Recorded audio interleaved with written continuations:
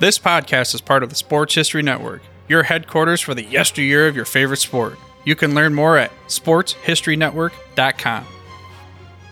Hello, sports fans, and welcome to another edition of Yesterday's Sports on the Sports History Network. Today we're going to take a look at the 1970 season of the Dallas Cowboys. After finishing the 1969 regular season with an impressive 11 wins, 2 losses, and 1 tie, the Dallas Cowboys flopped in the playoff, losing to the Cleveland Browns 38-14. It was the 4th year in a row that the Cowboys had a great regular season, but came up empty in the postseason. Still, Cowboys fans had high hopes for the 1970 season, and with good reason. Dallas had one of the best running games in professional football, led by 1969 Rookie of the Year, Calvin Hill. Both Hill and guard John Neyland made the All-Pro team in 1969. They also had one of the top defenses in football. The Doomsday defense was stacked with talented players. On the defensive line, they had perennial All-Pro Bob Lilly at tackle and Pro Bowler George Andre at defensive end.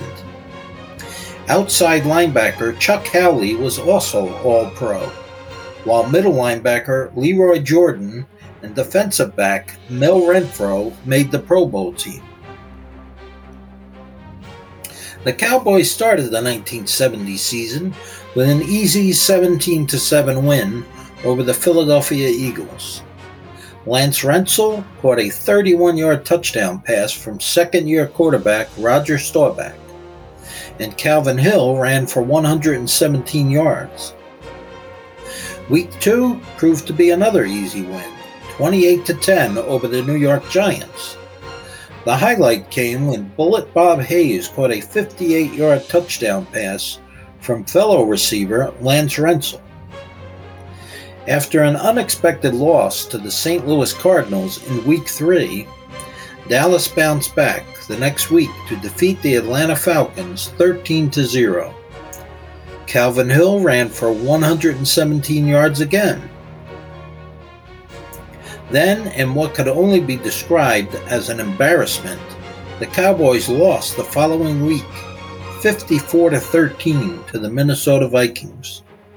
Roger Staubach and Craig Morton threw 4 interceptions combined, while the Purple People Eaters defense sacked the scrambling Staubach 7 times.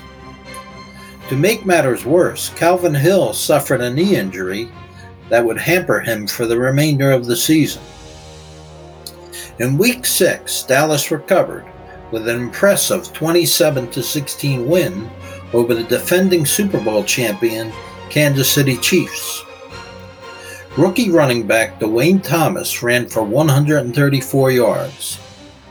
Thomas also had a 47-yard touchdown run, while quarterback Craig Morton hooked up with Bob Hayes for an 89-yard touchdown strike. A 21-17 win over the Eagles in Week 7 gave Dallas a 5-2 record, as Craig Morton had a big day. He passed for 240 yards, including a 40-yard touchdown to Bob Hayes and 2 touchdown passes to Lance Rentzel, one for 56 yards and the other for 86 yards. In Week 8, against the Giants, Morton and his receivers continued terrorizing opposing defenses. The big play was when Morton hooked up with Bob Hayes for an 80-yard touchdown strike, giving Dallas a 17-6 lead.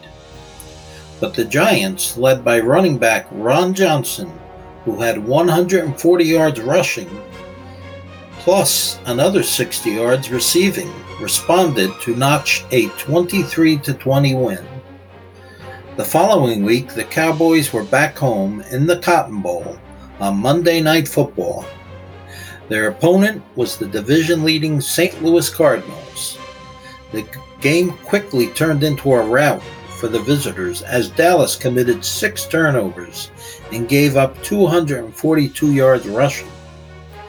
At game's end, the Cowboys' record now stood at 5-4 with only 5 games left.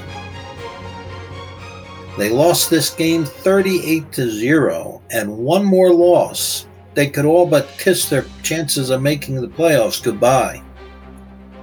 The Cowboys bounced back by beating up on the Washington Redskins 45-21. The Doomsday defense recorded 6 sacks, while rookie backup defensive back Mark Washington returned a kickoff for a 100-yard touchdown. Running back Dwayne Thomas had another outstanding game, rushing for 104 yards and 3 touchdowns, including a 35-yard touchdown run. Up next was a Thanksgiving Day matchup against the Green Bay Packers. With the game tied 3-3 after 3 quarters, the Cowboys scored 13 unanswered points in the fourth quarter and cruised to a 16-3 victory. Then Dallas made it 3 wins in a row and a rematch with Washington. The Cowboys outgained the Skins 424 yards to 166, and Dwayne Thomas had another big day rushing for 123 yards. The final score was Dallas 34, Washington 0. The Week 13 game ended up being a mudbath at Cleveland Municipal Stadium. It was an unusual game by any measure. For one thing, the Cowboys' offense sputtered, gaining only 174 total yards. Cleveland gained 299 total yards, but turned the ball over 4 times, and their only score came on a safety. Cowboys kicker Mike Clark booted 2 field goals to give Dallas a 6-2 win. That game set up the regular season finale against the Houston Oilers. Dallas cruised to a 52-10 victory. With everything on the line, a win meant a trip to the playoffs for a 5th year in a row. The Cowboys outgained Houston by nearly 400 yards, and the Doomsday defense had 7 sacks. Individually, Rookie of the Year Dwayne Thomas rushed for 115 yards. Bob Hayes had 6 catches for 187 yards and 4 touchdowns. And Craig Morton threw for 349 yards and 5 touchdowns. Next, the Cowboys would face the Detroit Lions in the divisional playoff. In what is still the lowest scoring playoff game in NFL history, the Cowboys defeated the Lions 5-0. Dwayne Thomas stood out again with a 135-yard rushing performance. That win advanced the Cowboys to the NFC Championship game against the San Francisco 49ers in the last NFL game to be played at Kezar Stadium. The game ended up being passing versus rushing, and rushing won that day. San Francisco gained 262 yards through the air, while Dallas had barely 100 yards passing. But the visitors outgained the 49ers in rushing yardage, 229-61, led by Dwayne Thomas's 143 yards. Dallas won 17-10, claiming its first Super Bowl appearance. The storyline going into the Super Bowl is just how the Doomsday defense fit the Cowboys. Porous in back-to-back losses against the Giants in Week 8 and the Cardinals in Week 9, now the Dallas D was almost impossible to score against. The lone touchdown scored by the 49ers in the championship game was the first touchdown scored against the Cowboys defense in their last 6 games. Over that span, opponents scored only 25 points, 10 of which were given up by the Cowboys offense. In Super Bowl V, the Cowboys defense once again played superbly, holding Baltimore to 69 yards rushing and forcing 7 turnovers. But the Colts defense played equally well, holding the Cowboys to just 217 total yards, and Dwayne Thomas to just 35 yards rushing.